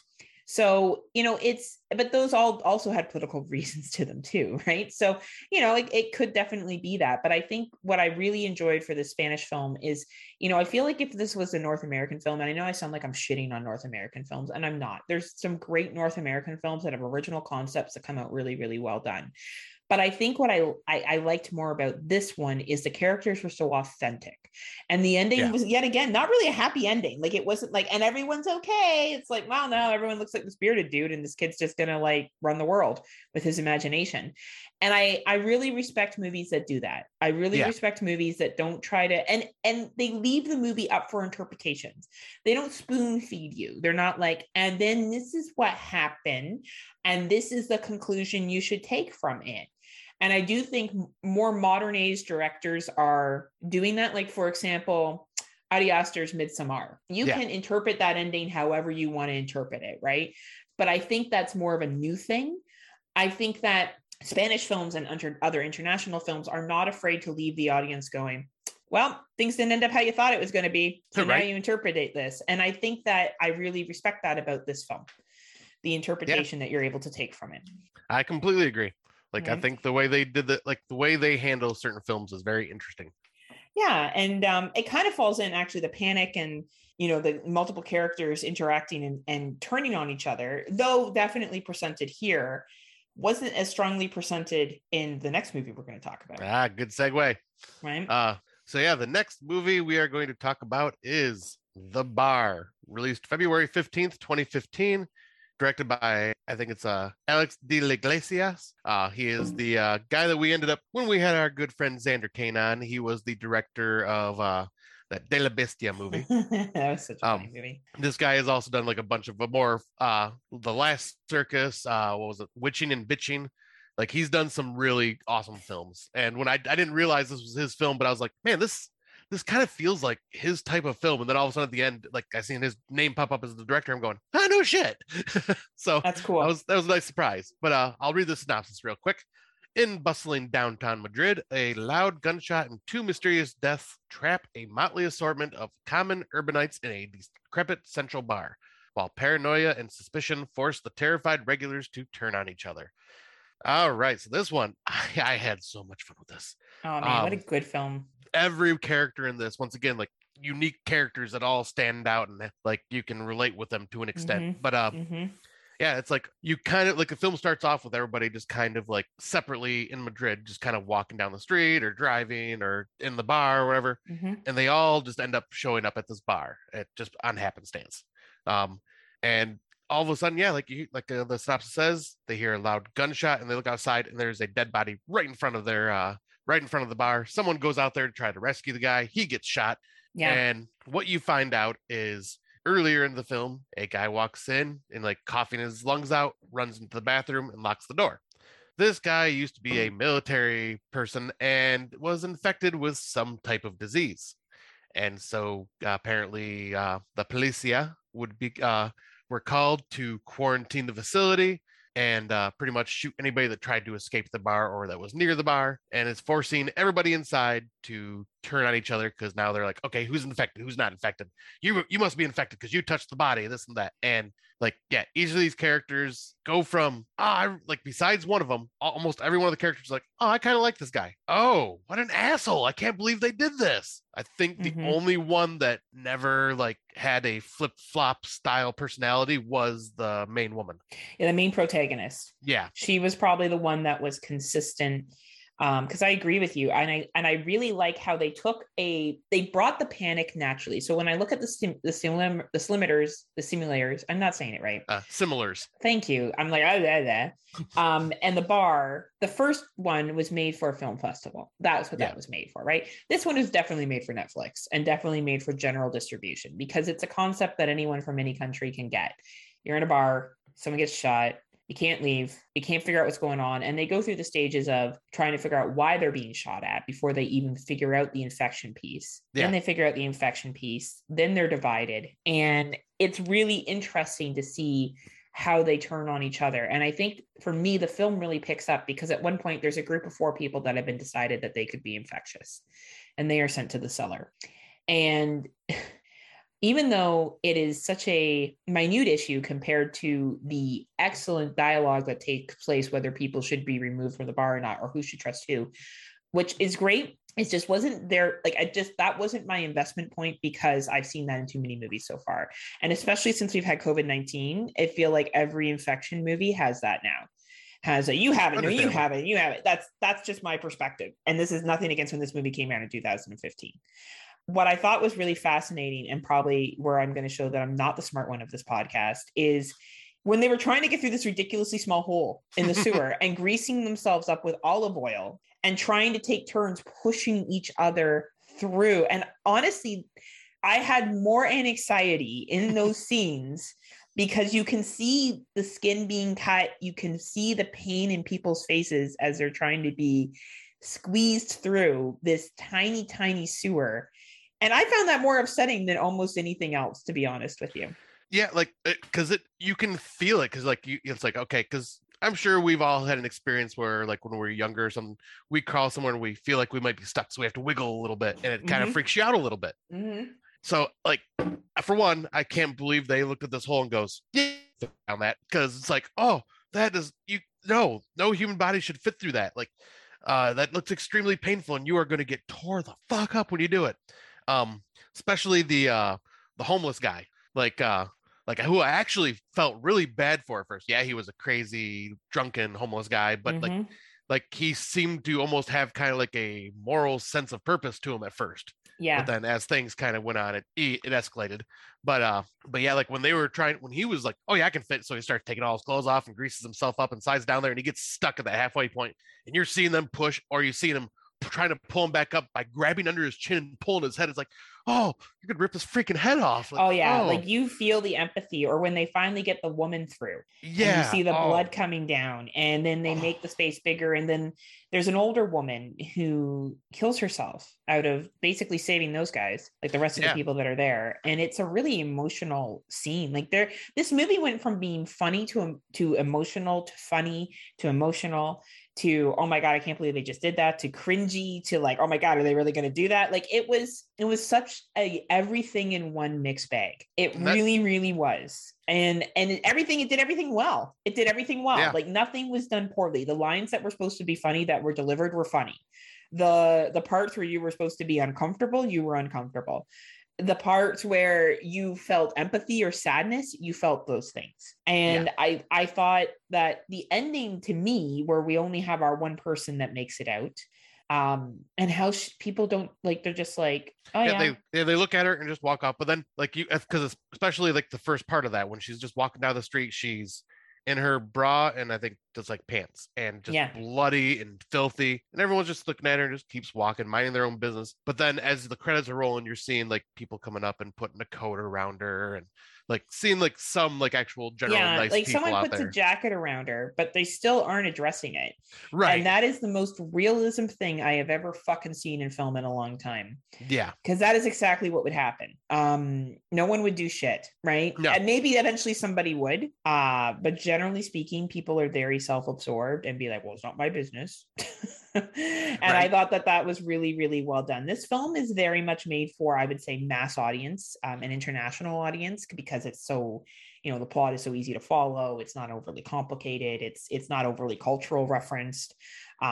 Anyone can represent with what's going on here. So I see why Netflix picked it up. It's a very palatable movie, but it's a very, very strong mixed bag of everything. Yeah, like the one thing I have noticed about this director is like he gets like great acting performances out of his great performances out of his actors. And because everyone I thought did a great job. Like I didn't find anyone painful or anything.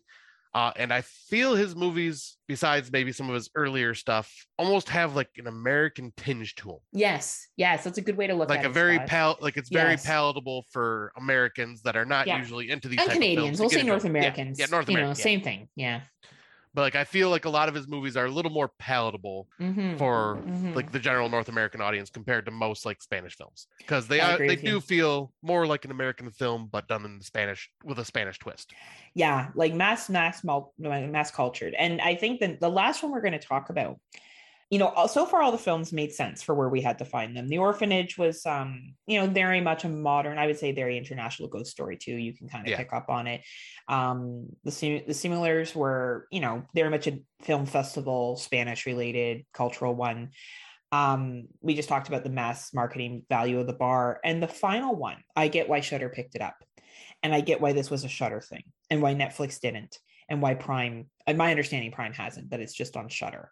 Yeah, I believe it is. And I think there's a really good reason why. So I'll let you introduce it and we can discuss our last film. All right. So our final film is Tigers Are Not Afraid, released September 24th, 2017. This is a story about a girl. When a girl's mother disappears, leaving her on her own, she goes and joins a gang of street children, leading to a tragic chain of events. This one is definitely a more hard, realistic look at what has been happening in Mexico with the drug cartel and everything like that, pretty much running the country, and how it's like destroying families and lives, and just this is probably the heaviest film we've got on our list. Yes, for today. For sure. And I will admit, when I watched this for the first time, I thought it was okay. It didn't really hit me. Watching it this time though, fuck, like this was just a hard-hitting film. Like I see why a lot of people had it on their list like at the end of the year, because this is a very strong film. And I believe this may have even been a first-time director, but I'm not too sure at the top of my head. But so like you pretty much, this starts off with you seeing the kid, like all these kids in school, and pretty much a school shooting happens, where I think it's just drug cartel coming in and shooting up the place. And this teacher gives this little girl these 3 pieces of chalk that are basically use these to have 3 wishes. And then she goes home later that day and realizes her mom's not there, and her mom has been kidnapped and sold off by the drug cartel. And so she's just living at home, like not able to like fend for herself and like starting to starve. And she just comes across this gang of street children that have like pretty much lost their homes, that have learned to survive on the streets. And these kids are all like, what would you say, like maybe 10 years old, 11 years old, something like that. Yeah. Like, so it's already hard to watch that. Like, it's just like they are just poor little things, like trying to learn how to survive. And the leader of this gang ends up stealing a phone and a gun from one of the big gang members. And this phone has some evidence on it for the leader of the gang. And so it ends up being a story of this gang chasing down these children and will do anything they can to get this phone, meaning kill them. They don't care. They are ruthless killers. And it is so fucking heartbreaking watching what goes on in this film. And it's got it like, it's a very real story, and it's got just like just enough of a supernatural twist to make this like a not just straight real horror. Like make this gives it like the horror element to it, I think. Yes, because there is like a ghost, that the ghost of the mother, and the mother helps get revenge for her daughter with these whenever she uses those wishes. And yeah, like, I know this is a first time watch for you. So how about you? What are your thoughts? I avoided this film for years because I did not want to watch kids get hurt. Yeah. I heard Venom do a review on it on Fresh Cut, so I had a general idea of what happened. I avoided it because I don't like bad things happening to children. Now, you probably wonder then, well, why do I like The Orphanage so much? That is a very clearly a ghost story. This fucking shit happens. And this is real. I have a very hard time knowing that this happens to children, that it happens to people. And I understand there, we have tragedies in North America too, but Mexico City is a very dangerous place. And I avoided this film because of that until Scott chose it, which I'm glad, because you need to eventually watch movies, even if they make you uncomfortable, in my opinion. Yeah. So I thought this movie, the children actors are fucking out of this world. Incredible actors and actresses. I really enjoyed the character of Shine. I thought that he was a young man who obviously cared a lot, but was very hardened. And I didn't think they were annoying. I didn't think these kids are like the typical, like fucking Oliver Twist, like pickpockets, like it was more of like what they had to do to survive with other gangs on the street and stuff. And the concept of the 3 wishes, her mother's ghost, like this story is so emotional. It pulls in the violence. It pulls in the reality of living on the streets and this gang fucking mercilessly going after these kids. Like no mercy, no compassion, nothing. And the young lady is an excellent protagonist. There's a part where she's been tasked with killing somebody and she doesn't have to do it because the person's already dead. And it gets her entrance into this gang. And even the part where she's sitting alone in the apartment waiting for her mom to come back and her mom doesn't. It's so sad. She just nails it. And the ending of this, and I know I'm jumping ahead, but everyone dies basically, except for our main protagonist. Yeah. And she comes across a tiger, and they talk about the tiger's legend of the tiger living in the street that takes children and stuff. And she's able to walk past this tiger and lead to a better life. Like it's probably the most upbeat ending out of all the films we watched in the sense that like you get the idea that this young lady made it past, and the ghosts in this are yet again not boogity boogity boogity boogity. It's like they're there, they're there, what's coming, and you're not using music and jump scares to pull any punches here. And I think this movie is just such a good reflection of what you do in situations where you have no choice and you have to do what you need to do to survive, and how vicious and cruel cartels can be, and that lifestyle can be. I think it didn't hide its dirty side of Mexico City, and I really respect that. Too often, I think movies or countries push aside their trauma. I think we deserve more movies on what we've done respectfully to the Native Americans, indigenous populations in both of our countries, particularly in the residential schools. And I think we shouldn't hold back. And I think we should show Agreed. exactly what happened, because I think as white people, we need to, and yeah, white people, I'm just going to say it, as white settlers, I think we need to fucking know what our ancestors did, and it was wrong. And I think that this is an example of showing like, hey, we got fucking problems. Yeah. Like, well, there's a problem here, and this is what's happening. And they're giving it a little bit of a happier ending because they want to give hope. But I think that they don't hide it. And I really respect that about this film. Yeah, because this is one of those films where you're watching it and going, wow, this could get you in trouble type of shit, because it's showing you like how real it is. Yeah. And right. like it's crazy. So I can hear that. Yeah, I can hear it. I don't know what the fuck's going on my phone. It's been randomly playing like music. I don't know from where. There's no way to turn it off. Is it Gunship? No, it's just some random like groovy tune for a split second and then disappears, and there's nothing playing in the background on my phone. I don't know. I think my phone must be fucking haunted because I don't know what's going on. We're talking about ghost movies with Tigers Are Not Afraid. Maybe it's like Blaze Is Not Afraid, and it's Blaze haunting you through the phone. Right? Blaze is Scott's lizard, everyone. No, not that lizard. Like an actual lizard that he purchased. No, a baby leopard gecko. He's pretty cute. He is adorable. I wanted to say like this director is Issa Lopez, and from what I've been hearing, sounds like her and Guillermo del Toro are going to be working together on something. And I heard it'd be like a werewolf western type movie, which I'm very curious about that concept. I'd be interested to see her perspective on this, because it's very much written from a female perspective, especially what happens with the mother and the little girl. I think that it makes sense that it was a female. Well, I guess she didn't write it; she directed it, but it definitely. Well, she wrote and directed it. And she wrote it. Okay, I think so. I think it really does give that flair of that storytelling piece. And man, like a heavy film. I'm gonna have to watch it again. And I want to give a shout out to Venom. I believe this was his number one the year that it came out, and every right for it to be. It's a fucking phenomenal film. Yep. And I also looked it up. She is director, writer, and producer. Wow. So Woman in Horror Month. There's an example of it right there. Exactly. And I think this makes sense for Shudder. It is a very dark film. This is something that I don't think a Netflix would pick up. It's not as poppy-gum. Woo, like this is raw, and it's not funny or silly. It's very raw. Right. It's a real hard look at reality. Excellent film, though. Yeah, I'm glad that you finally we decided to cover this and got you to watch it, because I knew this was one that you were avoiding, but I'm glad that you did enjoy it, and like even though it was a heavy film. Absolutely. And you know what?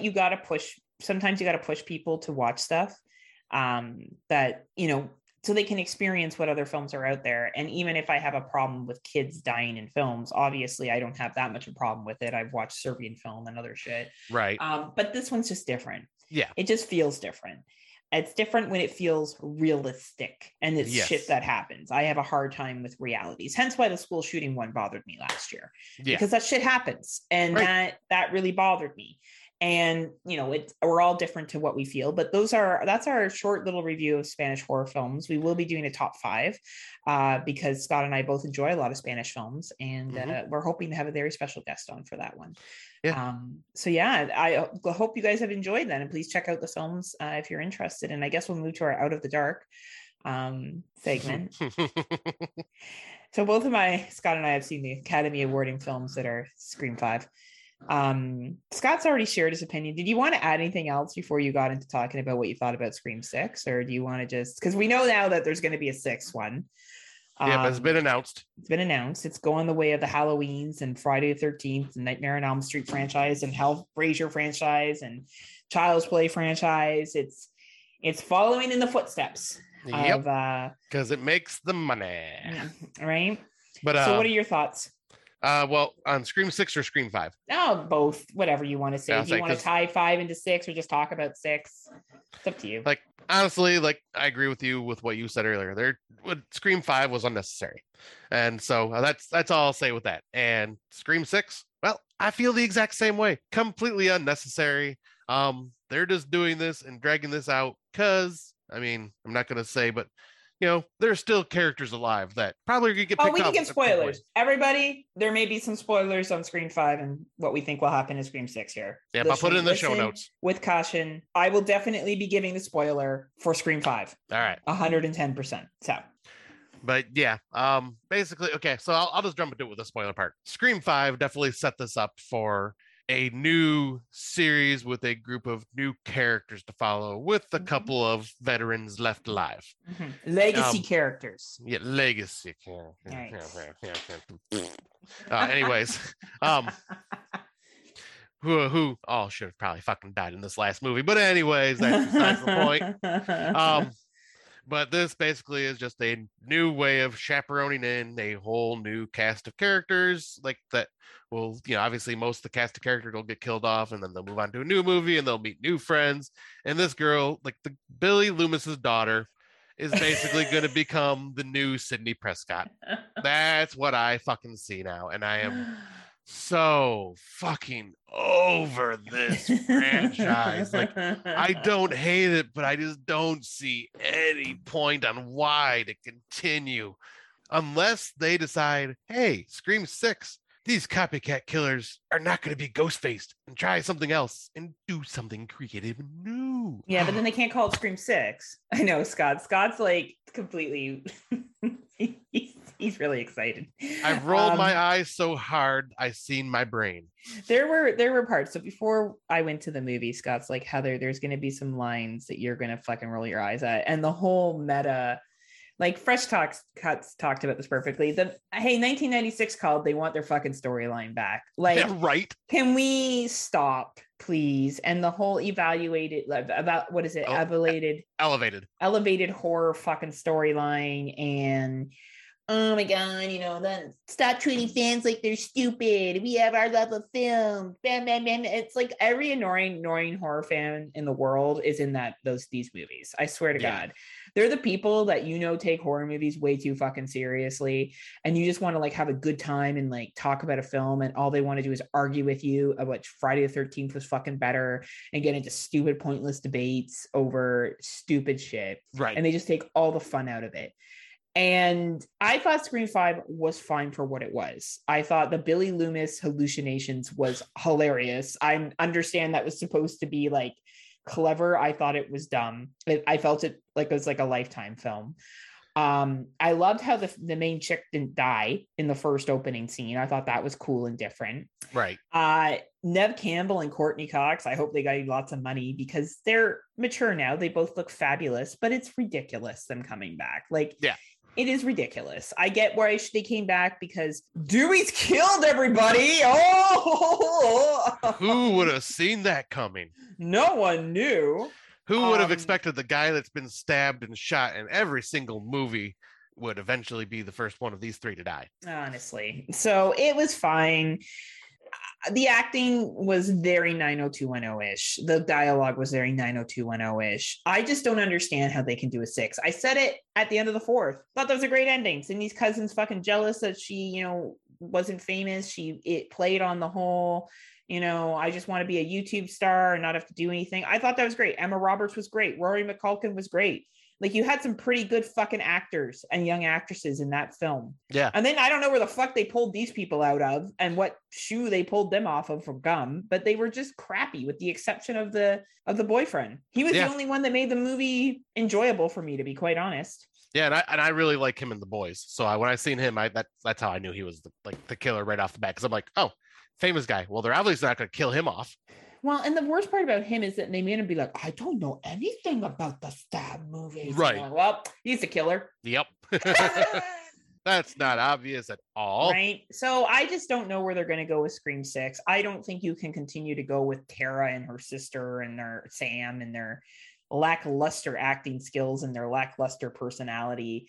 It was fine. Like, for a Scream film, it was entertaining enough. I was entertained by it. I thought it was fine. And you know what? If we're going to go down this realm of multiple sequels, Texas Chainsaw Massacre's done it. Halloween's done it. Child's Play's done it. Nightmare on Elm Street's done it. Here's the difference. It's the same fucking killer, with the exception of Halloween 3 Seasons of the Witch. Yeah. This is a new person every time. Like, Venom made a really good point in Fresh Cuts. Like, why haven't they banned the cells with the costume of Ghostface in fucking Woodsboro by now? Like, it's just, it's getting silly. Like, it's getting, and I know there's people out there that love the films. I enjoy them. Several of them made it to my top 50, and all of them would be in my top 100, except for 5. Because I enjoy the franchise. But even I can look at it and go, all right, come on, guys, let's fucking Right. These aren't movies to unpack, okay? They're Right. not. They're not movies to unpack. They're basic concept films. So I'm not excited for Scream 6. Nope. I would be one of those characters that wouldn't be excited for Stab 6. I think it's fine. They'll make money. I hope some young stars make some money off their roles and shit. But it's I don't understand where they're going to go from here. But I didn't understand how they were going to go with the fifth one. So what do I know? In my eyes, they've drained the well dry on this franchise. Right. Just put it to bed. Like I mean, you know, I know there are a lot of fans out there of the franchise, sure, but I'm a fan. I'm a fan, yeah. but I'm not as big of a fan. Like I thought I was a fan, Scott, until I met other people. Exactly. That like eat, live, breathe, die by these films. I'm podcast with one of these people, and that's fine. You know, you like what you like. He has an undying love for these movies, and I respect that. Yeah. I don't. Like I treat them like they should. To me, not like they should be treated. I shouldn't say that. I treat them like they're fun slasher films. Right. They're fun. Like, especially I think over the last 3 years of us podcasting and how many other fucking films we've watched, it would be pretty hard for me to be like, yeah, Scream. I don't think Scream made the impact anymore that I used to think. Doesn't mean I don't enjoy it. Right. But I don't think it has the legacy to me that it used to. And that's just because I've watched more films and I've found other stuff that I enjoy. Exactly. Right. Like I completely agree. Like honestly, like I'm not a big fan of most franchises anymore just because it's just like, give us something new. Like we've done this. It's just repeating things because it's making money. At least with the other ones, it's continuous characters. Like honestly, Right. if they made a Gremlins 3 and they brought back Gizmo, which they should, at least it's fucking consistent. Like at least and at least it's only 3 movies. You know what I mean? Like even with like Freddy Krueger, fine. It's him throughout all of them. Jason, fine. Even if he goes to fucking space, Leprechaun, fine. It's him throughout all of them. It's not like, oh, it's Leprechaun, but now there's a bunny and the bunny's evil, right? Like it's the consistency. And people are going back for that character. Ghostface is different every time. And they always are making Ghostface tall and intimidating when they got someone that's like 5'3" playing them. It makes no fucking sense. Like I agree with Venom and Mike and Dawn. I can turn off my brain and watch it and be like, nah, man, it's a fucking Scream film. But if you're going to sit there and think, oh my God, it's just so clever. No, it's not. It's not clever. It's recycling the same shit from 1996. That's all it's doing. Yeah, I say nothing about this was clever. No. And I doubt Scream 6 will be any different. Scream 6 will probably not surprise Scott and I. It's like Halloween Kills has come in this year. Or Halloween Ends. Oh, sorry. Because Heather, evil dies in 2022. Does it? We'll find out. Oh, doubt it. I doubt it. Oh, boy.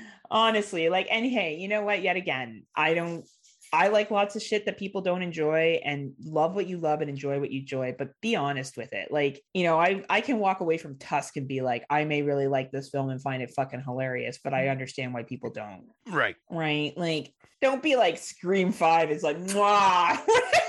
Comes to meta fucking horror. Like, and everybody knows my absolute love for Gremlins, but I'm not going to sit here and go, oh, it's so clever. Look, let me take this apart and dissect it, because look at all this unique stuff that was never done. Like, no, it's a fun movie that I highly enjoy, and I'll admit I'm a fucking fanboy.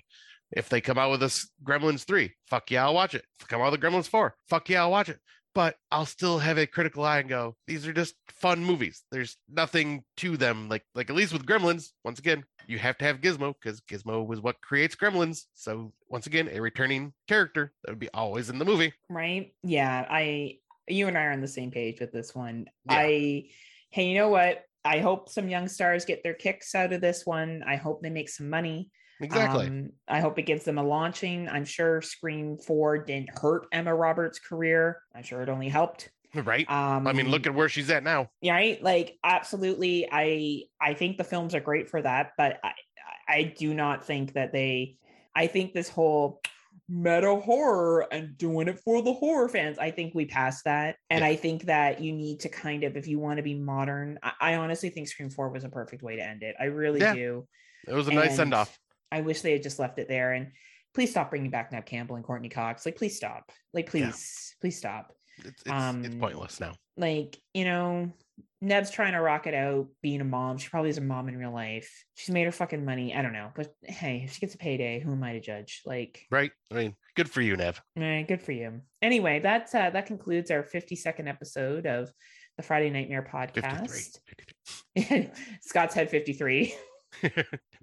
Because I'm a jackass. Scott's pretty sure we're at 53, even though we're only at 52. I know we're at 52 now. After it feels like 53 though for Scott. It feels like 500 episodes. Oh my god, I'm still recording with her.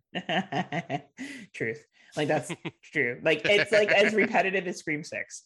Right. I love it. So yeah, we look forward to continuing this format some more. Obviously, we are still on the Legion Podcast Network. You can find us under the Kill the Cast feed. It's Kill the Cast presents Friday Nightmares. We're also part of Legion Patreon. If you're a Patreon member, you can find shows and stuff that we do on there. We do a top 5 that we release early on there, and then we also release it to our regular feed. Anything else you want to add, Scotty? Just join us. Because join Legion Patreon today, because Scotty. What are you waiting for? What are you waiting for? If we ever don't have Patreon anymore, I don't know how we're gonna. We'll find a way to tie it in. We'll find a way to tie it in. But yeah, I guess that's it on my end. Scotty, do you have anything to say to the good people? Just that thank you all for listening as usual. And we're gonna continue for I don't know how many episodes, but doing some more horror from around the world. Haven't decided on exactly what country we'll be focusing on next, but we got a couple in mind. So yeah, language, because we don't focus on countries. Oh yeah, true. Yeah, language. But yeah, so yeah, we'll see what we come up with. But until next time, kiddies, unpleasant dreams. See ya.